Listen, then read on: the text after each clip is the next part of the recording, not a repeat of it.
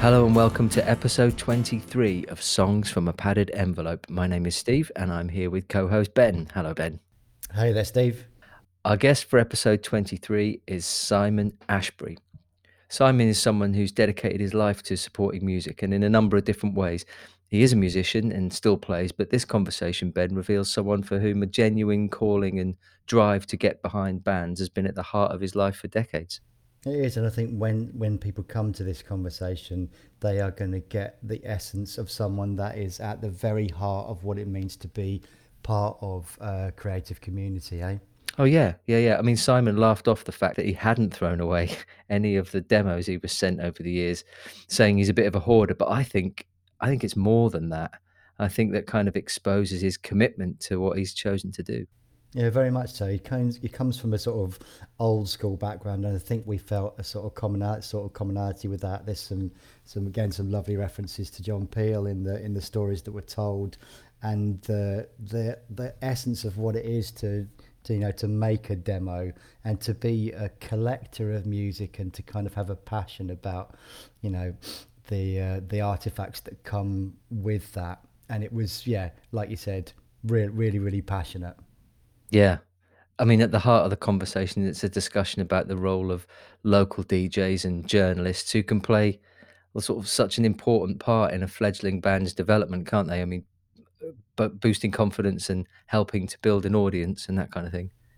It is, yeah, very much. It kind of, he had that perspective and that experience about a kind of a different time when it was very much, music was much more focused on, much more small, compressed kind of local area. But beyond that, he was also able to kind of, um, scope it out into how the music is much more global these days, and he could see the direct correlation between those two things and connect them, to see why it worked before and how it works differently Yeah, now. and how there is a little bit of a fall back towards the reliance on um, the role that somebody like Simon can play, on a local level, with what we're all kind of living through at the moment.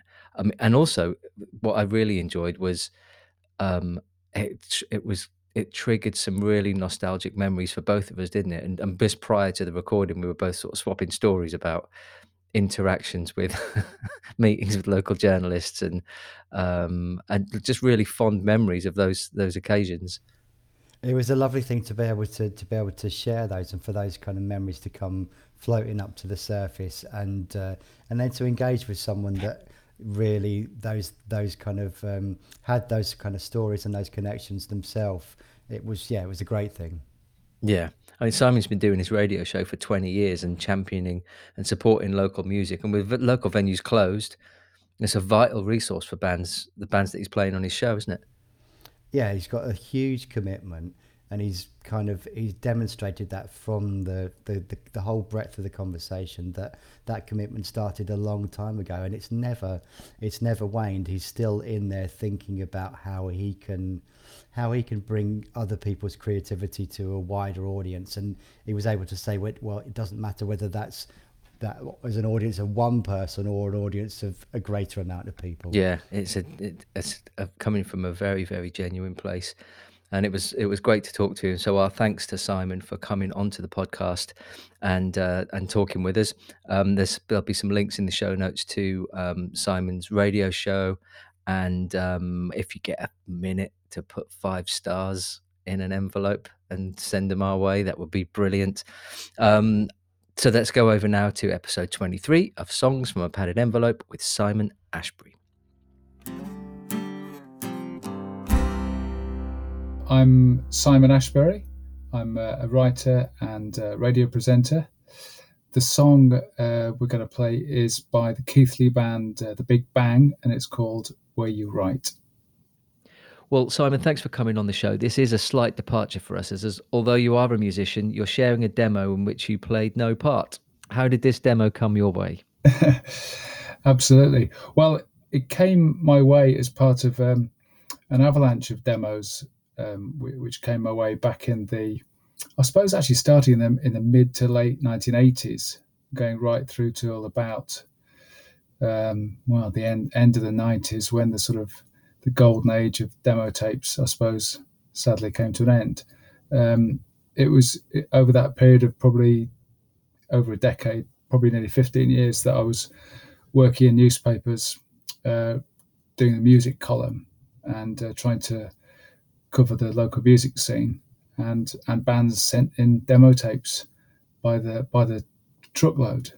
And this particular one was by the band The Big Bang, who were a kind of offshoot or a follow-up band to Skeletal Family, who were very well known on the kind of goth punk scene in and around Bradford. And I'd kind of missed them really, because I didn't come to Bradford to work until 1990. But Stan Greenwood from the band, when they kind of finished first time round, they've reformed and they're still going today, of course. He formed The Big Bang, and that was one of the tapes that winged its way to me, and I gave it a favourable review. What made you hang on to the Big Bang demo then, Simon?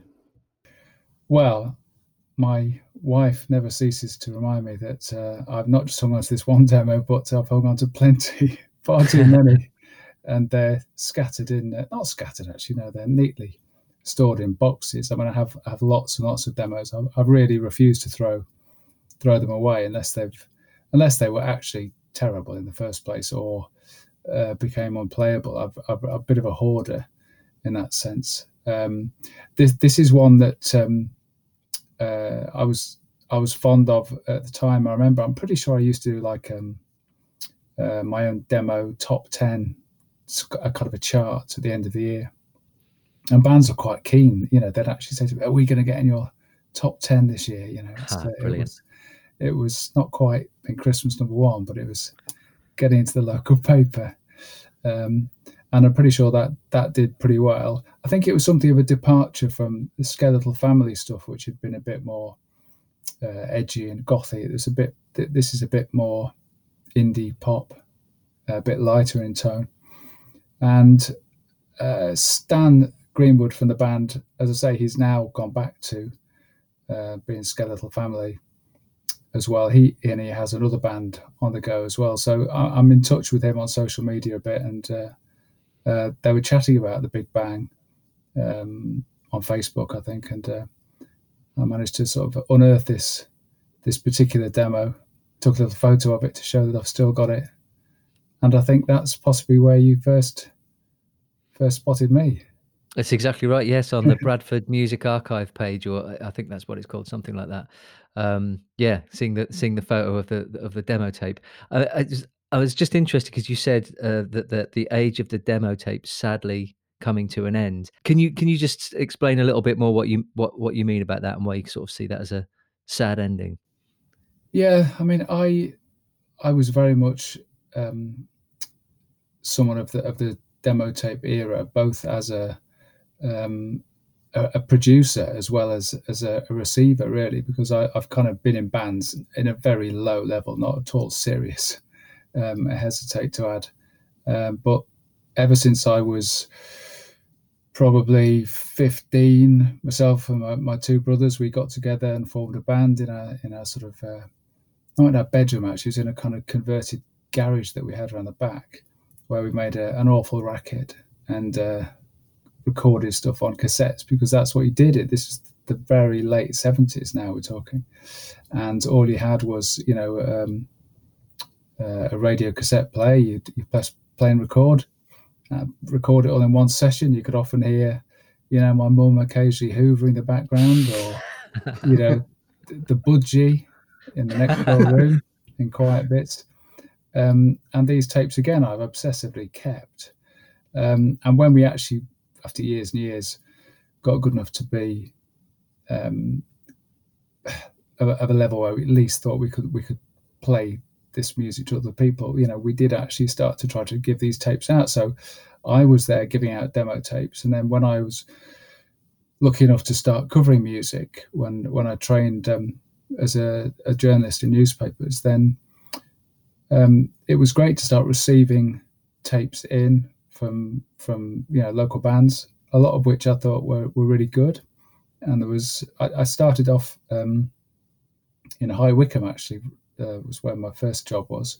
So I covered the music scene in High Wycombe in the mid-'80s, and there's a really good live music scene down there. Went to see a lot of these bands live when they sent me their tape, and it seemed at that time you couldn't really imagine a future in which that sort of way of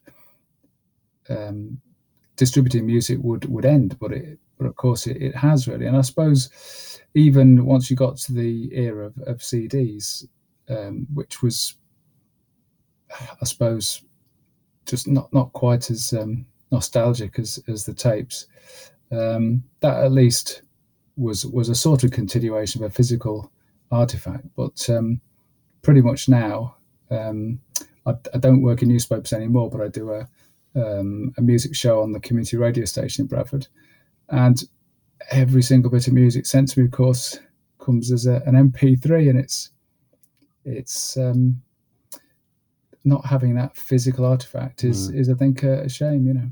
Yeah, there's something about it being a bit of a rites of passage, the making of a demo, isn't there? Even for like you, as you were describing with you and your two brothers, even at 15 in your converted garage, you know, there was an expectation that you would get together and record some music onto a tape.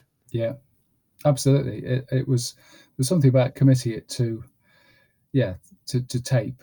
Not quite vinyl. That was the ultimate dream in those days, committing to vinyl, because you actually had to have some kind of record deal, I suppose. But yeah, definitely. And demo tapes. I mean, I'm old enough to remember the real sort of heyday of the John Peel show, and used to listen to that pretty much every night. I seem to remember, from like 10 till 12, and obviously lots of people got exposed to all kinds of new music on that. And there was a magic about him, the way he's you know would say that he'd been at a gig the night before, came out with, you know, half a dozen more cassettes in his pockets, and he claimed to try to listen to them all in his car. But I mean, I think he got to the stage where he had just hundreds and hundreds and such a massive backlog, he couldn't possibly listen to them. But there was a real directness of that idea that you could record something, hand it to, you know, the great man, as we thought John Peel was, and you know, there was just that chance that he might have a sort of a teenage kicks moment, like he did when he first heard the Undertones, and you might be on his show, you know. We spoke to Dave Guttridge for the podcast, and he's part of the team going through the archive. He's photographing the John Peel record collection, and talked about finding handwritten notes inside the sleeves where he'd listened to stuff and made his notes about it. And yeah, he told a wonderful story about the first time he was there with Sheila, with John's wife, and in the actual room where John had all his records and stuff, and all of a sudden he turned an old DAT machine, and John's voice came on in the room, and it was fabulous. It's amazing how that man sort of engendered sort of so many sort of what felt like a real personal relationship, didn't it? When you were listening to Peel, you felt Absolutely. like he was in your room playing the music specifically for your benefit. Yeah, and I mean, I can remember him playing. You know, he'd brought back maybe some Jamaican import, and he admitted, oh, it's a bit scratchy, and he tried to play it, and it would just scratch too much, and he would actually pick it off the table and sort of toss it aside. You could actually hear the noises of someone physically playing a record and then giving up playing at the record, which made you think, yeah, that's exactly what I'm doing in my bedroom. And you don't quite get that visceral thrill with you know, digital sort of, you know, audio walls and stuff. No. I mean, John Peel and demo tapes will always sort of go together for me, and I was lucky enough to undergo the kind of rite of passage in a way of giving him a demo tape of my own band on one occasion, because he actually, I mean, I live in just north of Bradford near Shipley, and Sheila, who you mentioned, was actually from Shipley originally, her family, lived above. I think it was a bakery in those days, but it's now a kind of a craft beer bar. And John Peel was asked to do one of these shows, kind of going back to your family roots type show. But because he actually had fairly unhappy memories of his own parents and his own family life, he chose to do Sheila's. So they brought a film crew up and did some filming around Shipley and went to her old family home. And because I was working for the Telegraph and Argus, the Bradford paper, I was looking to be sent down to interview him. And of Wow. course, use the opportunity to say, by the way, I'm in a band. I Great. know you've got a million of these, and I don't actually expect you to even listen to it, but it's just to be able to say, yep, I gave my demo tape to John Peel. Oh, fantastic. That's amazing. Well, just going back to your journalism, when did you move towards, what drew you towards being a journalist, and where did you do your training? Yeah, I mean, I can't remember a time really when I wasn't interested in journalism in a way. My mum was a reporter on the local paper where I grew up in South Lincolnshire. And so I was quite used to, after school, maybe she was picking up from school, but she still had a story to finish. So she said, just come back to the office with me. And we'd sit as little boys in the corner in this amazing atmosphere of, in those days, noisy typewriters clattering away and gnarled old men with kind of smoking pipes mainly, I think, and all this copy paper flying around. It was like a really romantic old vision of what newspapers were. And it just, to me, seemed the excitement of going to work in the morning and not knowing what you were going to be writing about, because the news for that day hadn't happened yet, because you were going to be writing events which would happen later in the day. And you go into work, you don't know whether there's going to be a big fire that you've got to go and cover, or anything could happen. There could be a lottery winner from your neighborhood. So I've always felt that would be what I really wanted to do. And after university, I managed to get a place at a journalism training school in Hastings, actually on the south coast, where you did a sort of a 6-month residential course, learning all the stuff you need to do, like shorthand and law and so on. And from there I went to the weekly paper in High Wycombe. As I say, I mean, that was a general news reporting job, but they were looking for someone who's interested in music. And I jumped at the chance to do that. Oh, that's brilliant. Before you came on, we were talking about our own experiences of engagement with local papers and music journalists, and kind of both sharing kind of stories of courting the local music journalist. I was telling Steve that we had an opportunity where we invited the journalists round, and I know there's 5 of us, 5 like 15-year-old young lads. We bought a bottle of Pernod and 40 Marlborough Red, and spent about 3 hours talking rubbish until we polished the bottle of Pernod off. But it was but on a more serious note, they that sort of moment in time, there was a real importance to that. They were a driver of the local music scene, and the scene was much more compressed into a small area at that time, wasn't it? Yeah, I think so. Yeah, I mean, High Wycombe was an interesting place to start, because it had a sort of vibrant music scene, but didn't have that many bands who were successful or signed even, really. But they all felt like they were on the cusp of signing, because Wycombe's only sort of half an hour from London, and all the sort of ambitious bands were trying to get gigs in London. And they once they'd managed to get one, they'd often play places like the Mean Fiddler at Harlesden and places like that. Anywhere sort of northwest London was easy for them to get to, and they put on coaches for the ship fans in, and their idea was to play at a London venue but have this audience enthusiastic audience of fans who were basically all imported from their friends and family. But that supposedly gave a good impression to the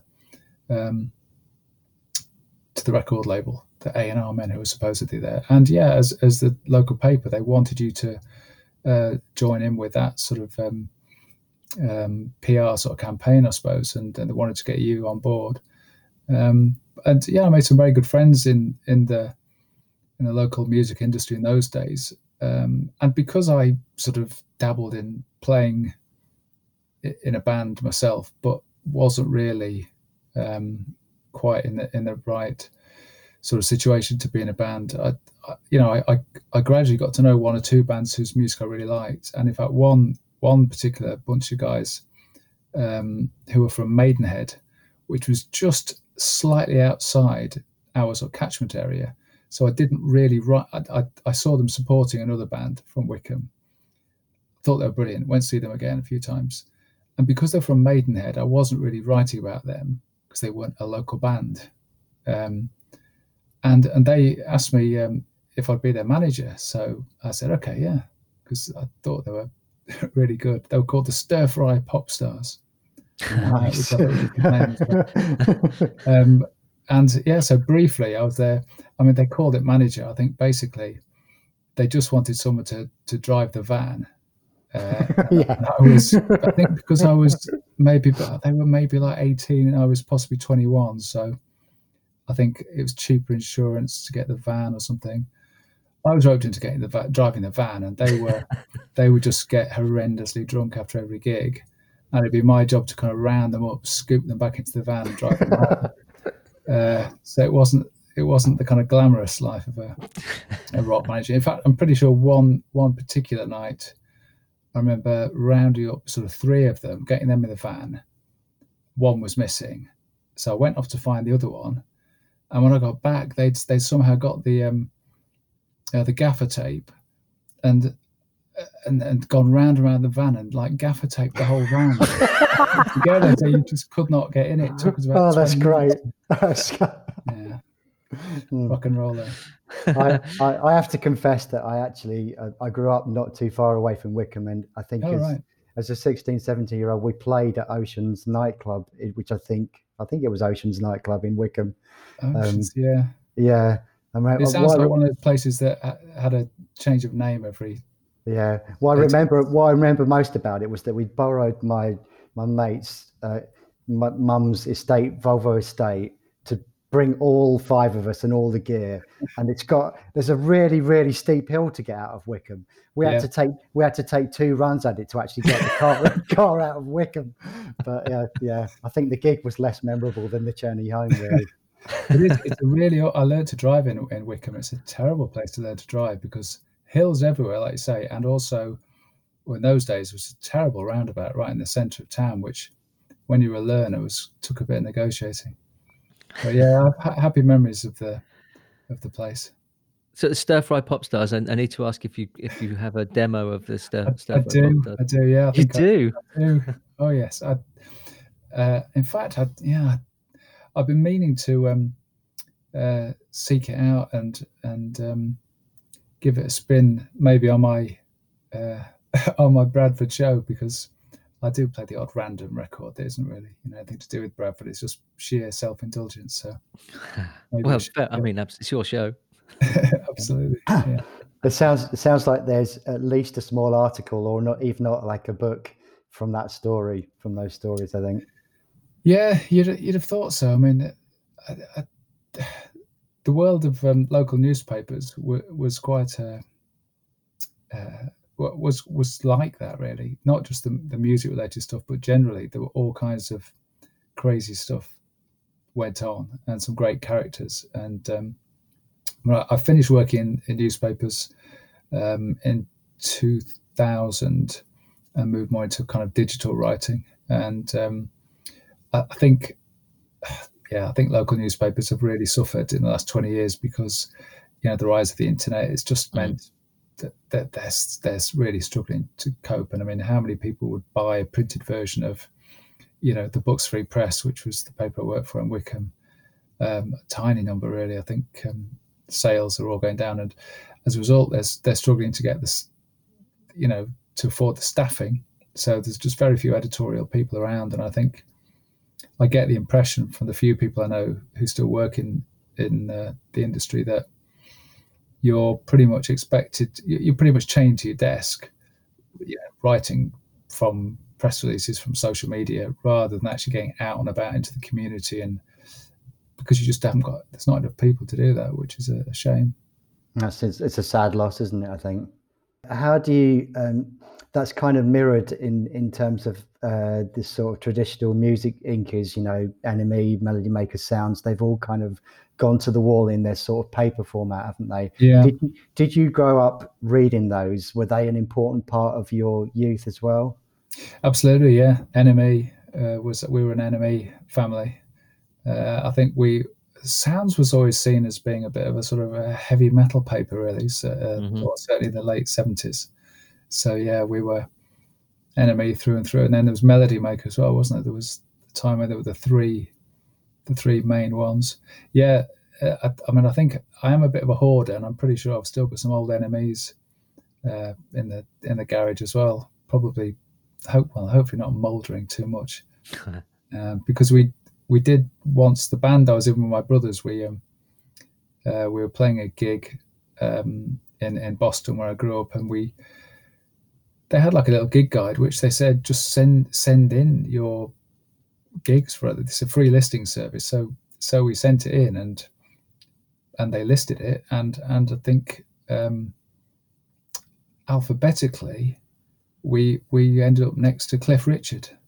So it was like Cliff Richard at sort of Cardiff Royal Hall, and then the Silicon Process, which is our band, at the Sam Newsom Music Centre in Boston. So yeah, I've definitely kept a copy of that edition of NME. How fantastic! I remember getting a band in I was in that listing and just staring at it like unbelievable that look there in amongst those other bands is our band. It was a brilliant thing. Yeah, really, really. Were there particular writers that you remember that you followed within music journalism? I think NME was certainly the paper that I got most of my sort of inspiration for writing from, I guess. The particular, Stephen /Seething Susan Wells was... Yeah, Stephen Wells, yeah. Quite a big... wrote very memorable stuff. I think Penny Rambo as well. You're testing me now on remembering all these names. I think Paul Morley wrote for NME in those days as well, did he? He did, yeah. He did, yeah, definitely. Yeah, I'm not sure I was quite sophisticated enough, really, I guess, to actually particularly seek out certain names. But I think, yeah, subliminally, some of them have obviously made their mark. I mean, it's interesting because I don't think you necessarily, consciously anyway, soak up any of the influences of those kind of writers, but partly because I think if you're writing for a provincial newspaper, you have to sort of accept that you're going to be writing, even if it's about rock music, you're going to have to write in a more conventional style and maybe aim at a broadish kind of audience. You can't really get away with some of the more sort of outlandish styles that maybe people like NME, which are true specialists, got away with. But yeah, but you certainly had a little bit of scope to maybe throw in a few flowery adjectives, which you wouldn't do if you were just writing, the parish council report. Well, I suppose if you're writing about bands and they could be covering all sorts of different genres and stuff and styles of music, and so that's going to encourage you to sort of describe their music as accurately as you can, which is you can get creative with that. Were there any particular bands that sort of courted your attention by sending in some kind of wildly packaged demos or slipping things inside their padded envelope? I'm not sure about slipping things in. I think occasionally you got tapes which were rather than just a straight sort of plastic case, that they came in one of these almost like a what's the it's just a slightly bigger casing. Do you know what I mean? Almost a bit of foam rubber involved. They'd obviously spent a bit of money at the wherever they'd had it produced. So it came through not as just a straight cassette, but something a bit bigger. But that didn't really sway me, because generally I didn't like those, because they then didn't fit into my sort of cassette cases where I kept everything. So it was actually slightly annoying. I think that a lot of the bands tended to use the approach of just bombarding you constantly with phone calls to say, oh, yeah, have you got the demo? I could review it. Which edition is it going to be in? Did you like it? And this was in the day. I'm thinking, even when by the time I'd moved to Bradford, so you're now looking at the sort of early to mid 90s. Email hadn't really started then. So yeah, bands would phone you. And I think I do remember one memorable kind of incident. There was the band Embrace, who were from sort of, just outside Bradford really. And they were just starting out when I was covering music for the Telegraph and Argus. They sent me all their demos, which I've still got before they were signed. Handwritten messages from Danny on them and so on. And I'd agreed to do a interview with Danny, to do a proper little interview slot and feature, previewing one of their sort of big gigs that were coming up. I'd obviously arranged the time, and then I'd completely forgotten to put this in my diary, forgotten it was even happening. He phoned through, got through to my desk phone, and I wasn't there. And in fact, where I was in our cuttings library, because we had a vast room with all newspaper cuttings going back, decades and decades. I was in the bowels of that building. And so the person who picked up the phone had no idea who Danny McNamara was, but said, "Oh, I'll put a call out for him." So they put a call out in the tannoy. I was in the cuttings library, came to the sort of phone in the library, and it was, "Oh, it's Danny McNamara. You're doing an interview with me, aren't you?" And I suddenly dawned on me that I'd forgotten. I didn't want to admit I'd forgotten. So I said, "Oh, yes, yeah." And I hadn't got my notebook with me. What I did have was lots of little torn up pieces of paper, which the librarian Francis used to use to just scribble down phone numbers and notes on, almost like post-it size bits of paper. So I did the entire interview with Danny. Oh, brilliant. Post-it size bits of scrap paper, and then had to piece it all back together and back to my desk. And it turned out to quite a nice feature. I think that was probably one of the gigs that he was kind of previewing that launched them and got them signed. And next thing you knew, I think they got to number one with All You Good People. So, yeah. So well, that record was huge. Was it called The Good Will Out or something like that? The album, the first album. Yeah. Shout out to my brother, because he is a huge Embrace fan. Is he? Yeah. He is. Yeah. So I don't think he listens to this, but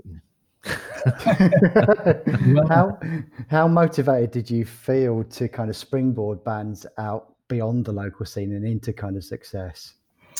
I mean, I think I did. I did definitely. If I liked a band, I mean, I think it's probably a danger to overestimate your role as just a sort of newspaper writer. And if something's going to happen, it's probably going to happen anyway, and you're not going to make a vast amount of difference. But I think it is nice to champion something that you believe in and think is a good band, and then see them do well. And Embrace, certainly for me, were probably the band that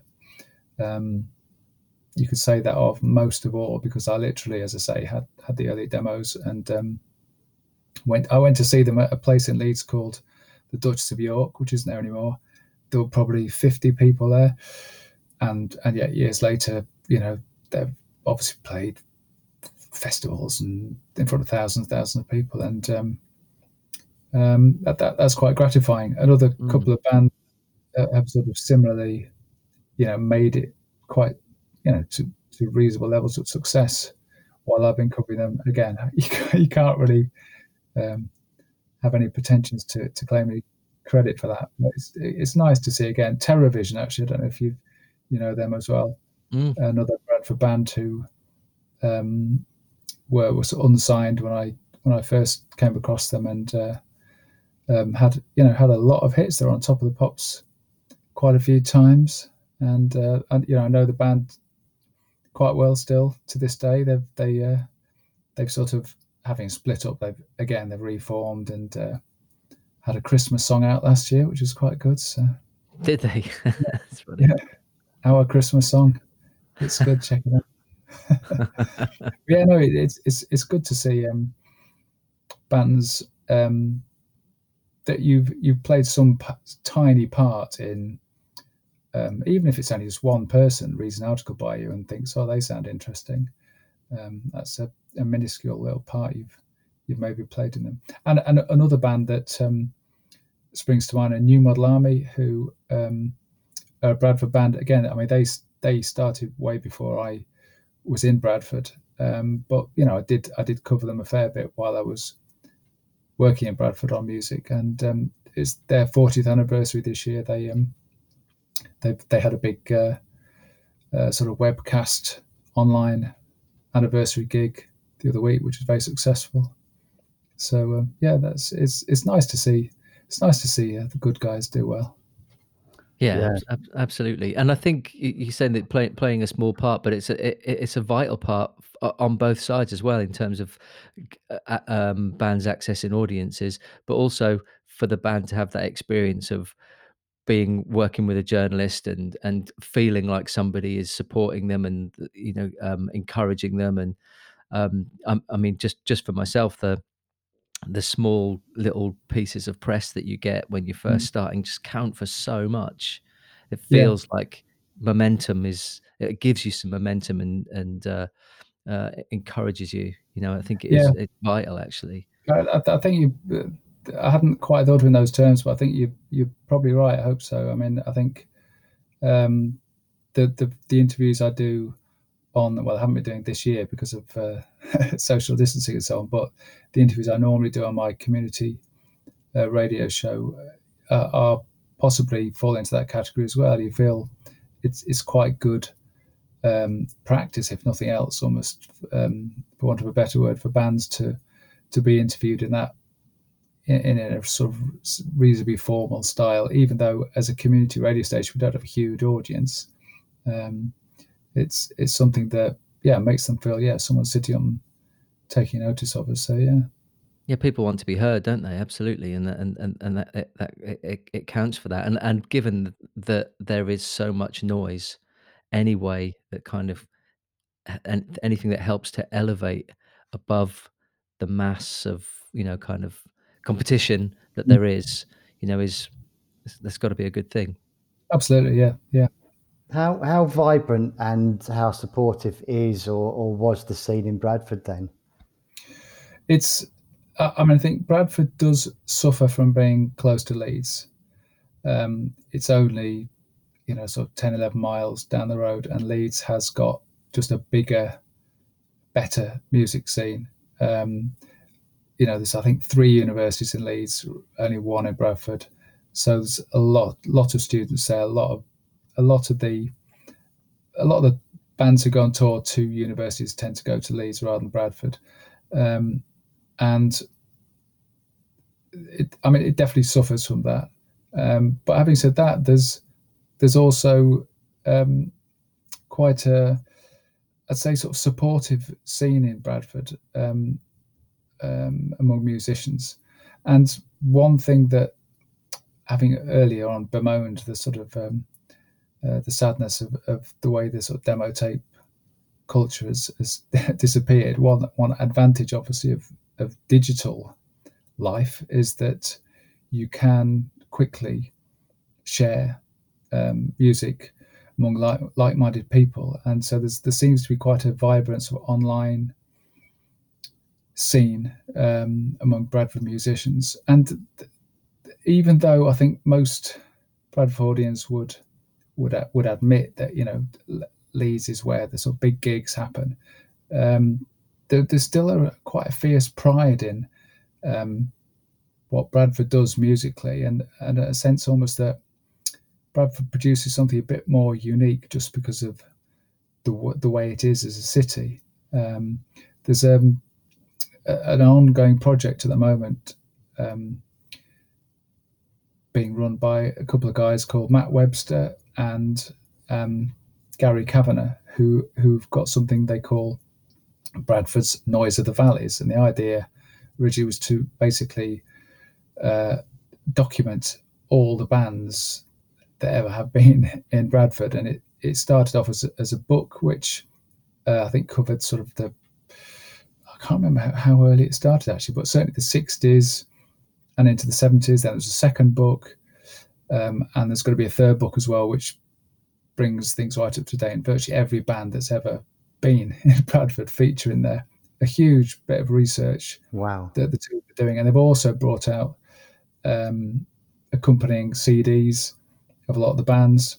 They've got a website, bradfordnoise.com, I think, which is really worth having a look at if you're interested in music from the city. And I think that has engendered quite a bit of sort of pride of people looking back to just the sheer volume and breadth of different styles that have come out of Bradford over the years.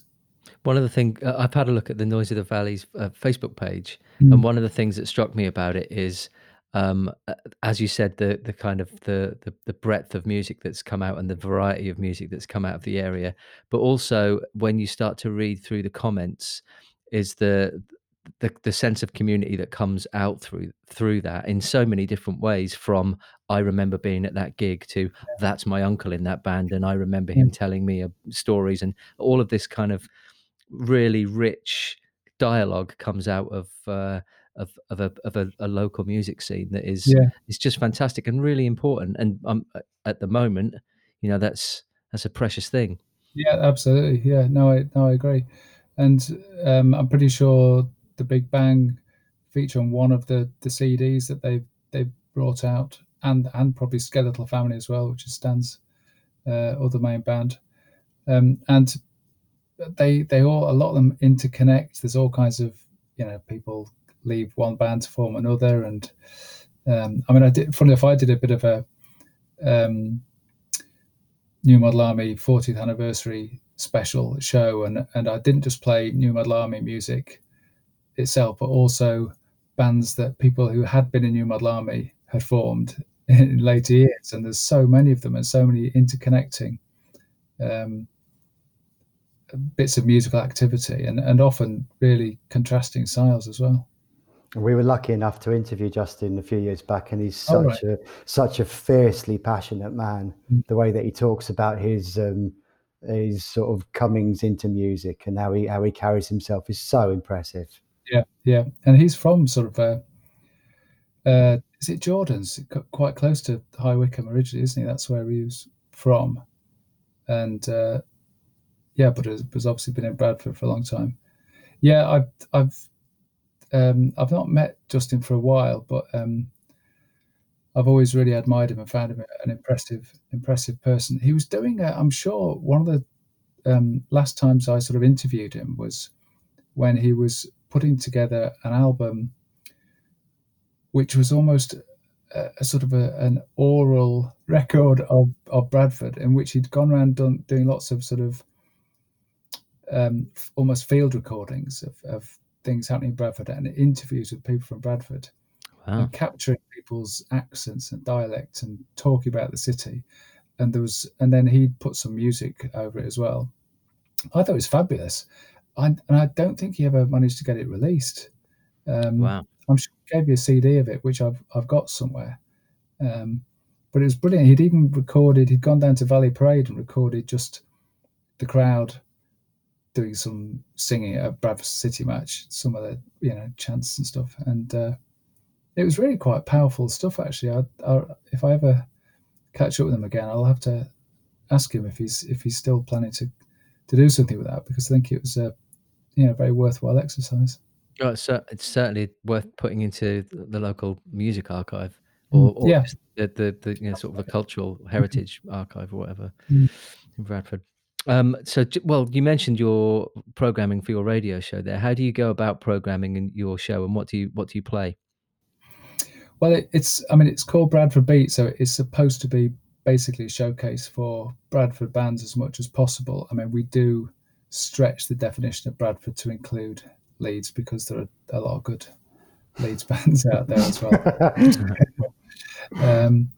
But so it focuses on West Yorkshire music as much as possible, and really it's a sort of an open invite to bands to get in touch with me and use us as a platform for their music, really. So we're lucky that a lot of bands do get in touch with us, and there's some good labels actually, particularly in Leeds. There's a label called Come Play With Us, which are really good, and they brought out a sort of an album during lockdown called Come Stay With Us, which is all home recorded stuff, I think, by a lot of West Yorkshire bands. That's been terrific. But there are a lot of people who are very prolific. Actually, Matt Webster, who's involved in the Bradford's Noise of the Valleys, he's also a musician and has been involved in 2 or 3 albums lately. He's done a collaboration with a guy called Nick Tocek, who's a sort of performance poet, who also has a show on the Bradford Community Broadcasting station, actually.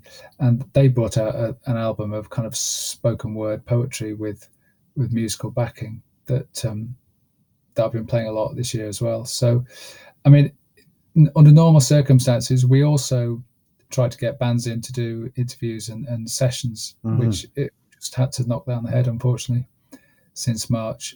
And we do also try to acknowledge that people are interested in seeing bands,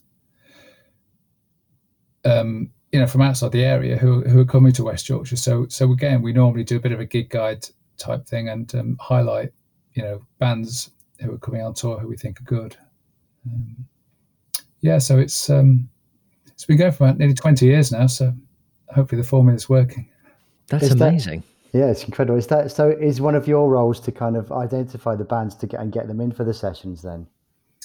Pretty much, yeah. I mean, Jonathan, who's the station manager, I think is his title, he leaves us pretty much a free rein to do that kind of thing. And like I say, it's been quite a while since I had a band in to do a session. It was probably, I don't think I've even had one in even the first couple of months of this year, which are generally a bit quiet, January, February. So I think it's probably almost this time last year. I bet it's been 12 months actually. A band called A Night in November, who are sort of pop punk band from around here, who I happened to work with, a guy who's the bass player. So he's a really nice guy, and they're a very, very entertaining band. But yeah, we will have to really try to push ahead and get some more bands in once things are back to normal. Well, just thinking about that, how do you see how is the live music scene? What's the question I want to ask? I wrote it down. I should read it. How do what a pro? So how do you see the live music scene being able to return somewhere like Bradford, sort of post-COVID? Yeah, it is worrying, actually. It is worrying. I mean, I've had, probably this is the same experience for a lot of people. I've had tickets for gigs booked at various points of the year, and I've just had the email saying I think there was one that was supposed to be in April, which then got put back to September. And, in May, June, we thought, oh yeah, we'll be okay in September. And then it's now been put back to next April. And I think that the concerning thing is just this whole idea that a live music venue is probably the worst case scenario for transmission of the virus, because people want to be packed together. People want to be, singing along to the songs. And, all the science tells us that We don't want people packed together. We don't want people shouting, raising their voice, singing. So it's going to be it feels like there's going to be at least a period in which gigs will come back not as we know them, where in some way audiences are limited, audiences are social distancing. And to me, that almost, knocks the stuffing out of what a gig actually is. So it is worrying, and I guess we maybe just have to be patient for the long term. And you do have concerns about the viability of some of the venues. I know there's a venue in Leeds called the Broodnail Social Club, which it's a wonderful venue. It's a fantastic venue, and I think that was the last venue I went to before lockdown. And you'd hope that places like that really can survive, because it would be awful if only the bigger venues were able to see this out. So I think we probably all need to keep our fingers crossed and do our best to support the music industry in whatever way we can. And then there are some great kind of crowdfunding initiatives, aren't there, out there with Music Venue Trust and stuff, about trying to focus on local small venues and that. Is that sort of stuff going on in the Bradford area? I guess it is. I mean, to my shame, I haven't really followed through on that as a kind of a story. As someone who's trained as a journalist, I really should have been a news hound and following that story with more closely. So I mean, I can only give you my best guess, which is that I hope and assume that is happening. But now you've mentioned it to me, I think that I should definitely make a mental note of looking into that, and maybe trying to investigate that a bit more and raise it on the show. If not on my show, then maybe one of the some more investigative news people on the station could look into that, because it's definitely a live issue. No, I just think you're right. I think you're right that it's incumbent upon all people, not just journalists, but anyone who's got a love and passion for live music, to kind of go out and have a look at that and see what you could do to support it. If there's a venue that you frequent often, then think about how you can get involved in helping it. Yeah, absolutely. I mean, I think there are obviously a lot of venues are places that even without music, well, I mean, obviously at the moment everything's locked down, but once we're out of sort of lockdown, a lot of places can open just as venues to go and have a drink. And maybe music fans should be really trying to just go down to places where they would normally go see a gig, just to kind of support them in terms of, kind of a pint down there and build bridges and find out what's going on and do what we can. Yes, and I suppose in the meantime, whilst we can't go to gigs, it makes shows like yours all the more important to give that exposure to people who are making music, and because musicians need to keep that going, don't they? Bands need to have that presence still. I guess so. I mean, I certainly hope so, and we do our best to try to give people as much exposure as we can. The strange thing is with recording from home, I think I've probably produced some not necessarily better shows, but I've managed to probably spend more time actually researching the bands that we feature than the way I'd normally do the show, simply because there's so many more logistics involved in actually arranging to booking the studio time, arranging to travel over, fitting studio bookings in with I've got a full-time job as well, family life, commuting, all these kind of things. Sometimes you end up in the studio and you've forgotten to bring a certain track with you, or someone a rare occasion when someone's actually given it to you on a CD and you've left it at home. And being at home all the time, because I'm working from home permanently at the moment, it does actually mean that I've been able to almost seamlessly absorb the sort of radio show work into what I do anyway. So hopefully we've done people proud this year with our little effort.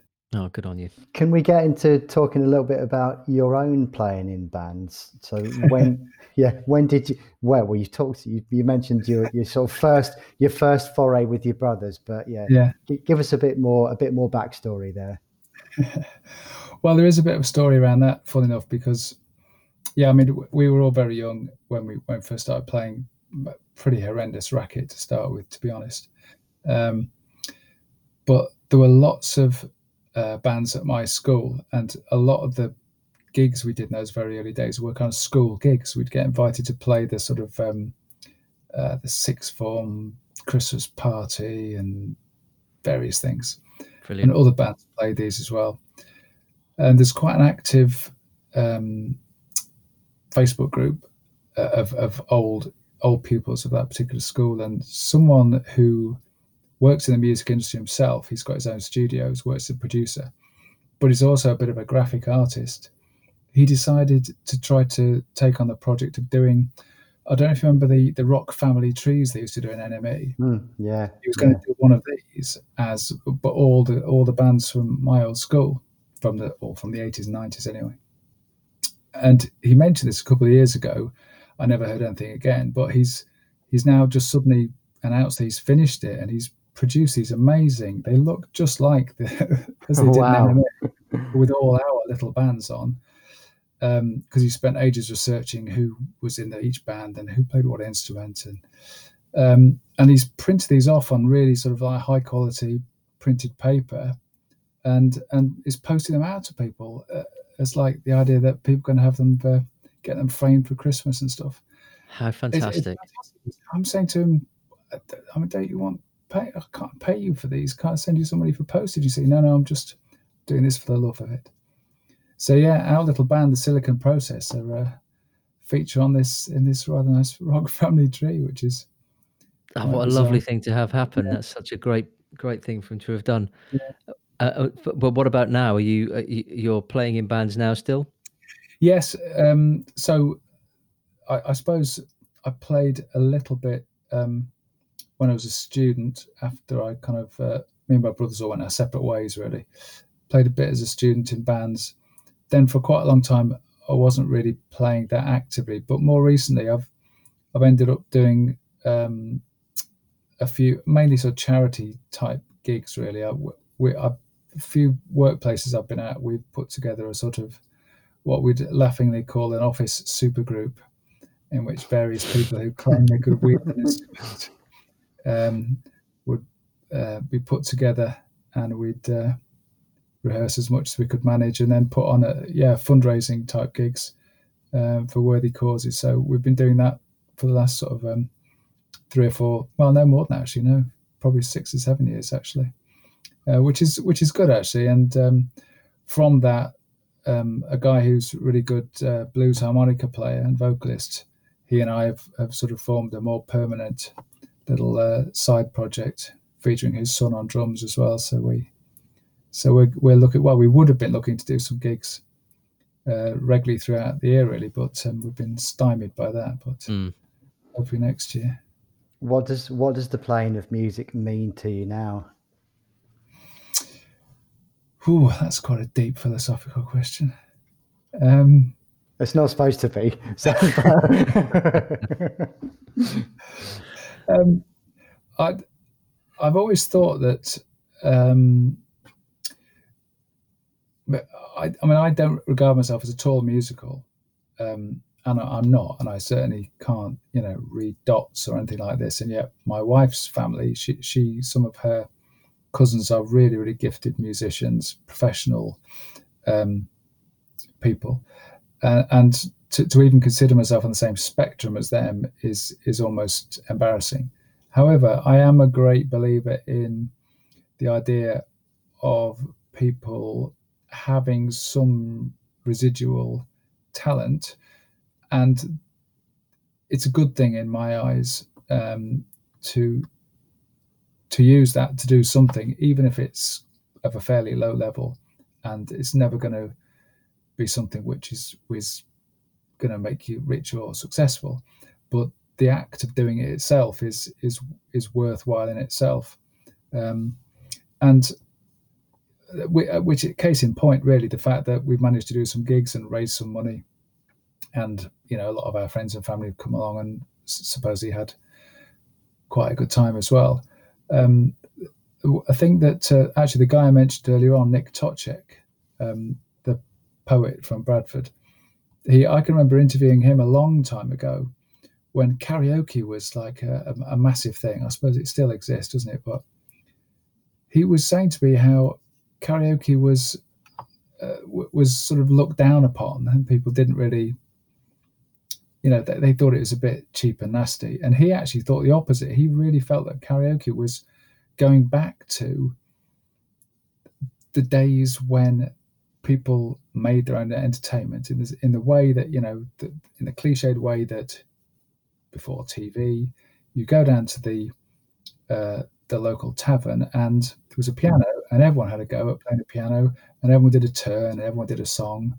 And it didn't matter if you were no good, you just got up and did your bit, your party piece. And, some people you might take a bit of a ribbing, but it didn't matter. You didn't have to be professional. Everyone did the bit, and we kind of lost that a little bit. We've become passive consumers of entertainment through TV largely. And so I really took that on board from what Nick said, and I do like the idea that even if you're not a particularly gifted bass player, which I certainly am not, then it's still worthwhile getting up and having a go. So yeah, I suppose that's what it means to me. Well, that's a fantastic answer and a really good point to maybe wrap up the conversation, wrap up this episode. Simon, thanks so much for coming on and spending some time with us and sharing some music. Can you just finish off, please, with introducing the song that people are going to hear now? I will. Thanks very much. It's been an absolute pleasure chatting to you both. And the song is by The Big Bang, and it's called Were You Right? Thanks, Simon. Yeah, thanks, Simon. That's all. Really enjoyed it.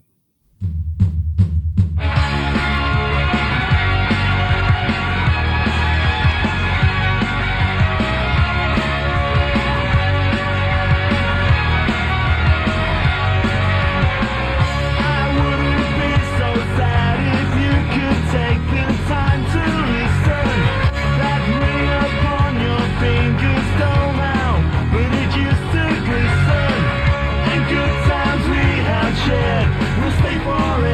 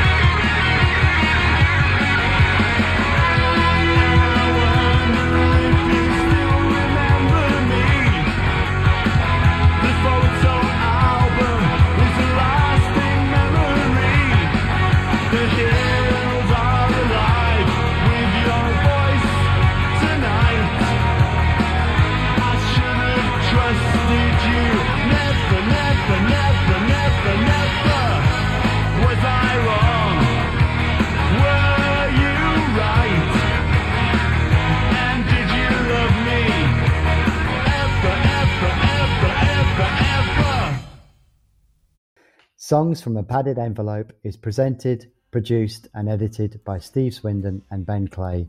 Music is by State Sponsored Jukebox. Artwork is by Matt Canning. Songs from a Padded Envelope is a Hidden Hive production.